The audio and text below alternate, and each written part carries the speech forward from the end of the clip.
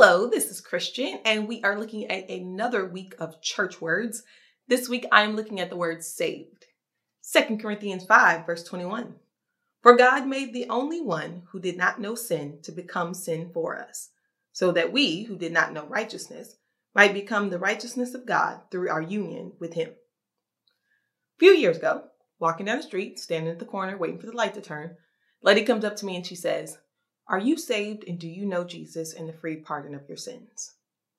Now, I grew up in church, so these words mean something to me. I knew exactly where she was going with this.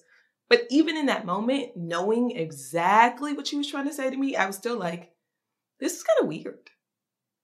Mostly because I think in my brain, I go, saved from what?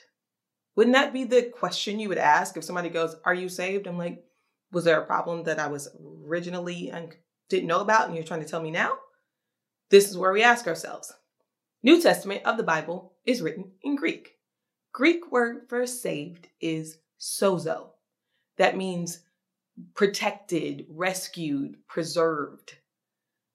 We are looking at ourselves and we go, in general, I'm a pretty good person, right? Bible says, all have sinned and fallen short of the glory of God. Truth of the matter is, Christian or not, I think we can all agree, none of us get it all right. None of us are perfect. We all mess up. It's a part of being human. It's in us as people, whether we want to admit it or not. So, since we're all in the same boat, all dealing with the same issue, how do we get out of the boat? Bible goes on to say, wages of sin is death. So we go, we all got this thing. And then when you got that thing, you get this thing. Again, how the world works, Christian or not, you plant something, you get the harvest of what you planted. Sin, death. That's how it works. Sin costs death. So how do we get out of the boat?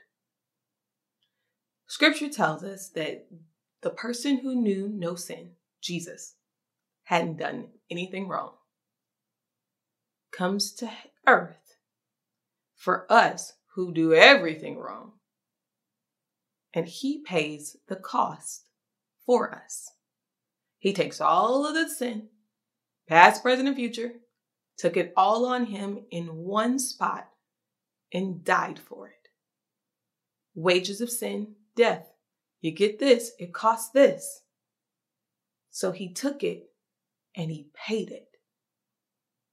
And then when we go, I acknowledge, even if I'm like 60-40 bad, 70-30 good, maybe having a really awesome day, doing an 80-20, still sin. I acknowledge that on my best day, I'm still not perfect. And I accept the fact that you, Jesus, go, I'm paying it for you. Once we accept that, acknowledge it going, thank you. We've now been moved out of the boat into the paid for category. You have been saved, sozo, rescued. It cost God everything. It cost us nothing. And that's his amazing, amazing love. Love you.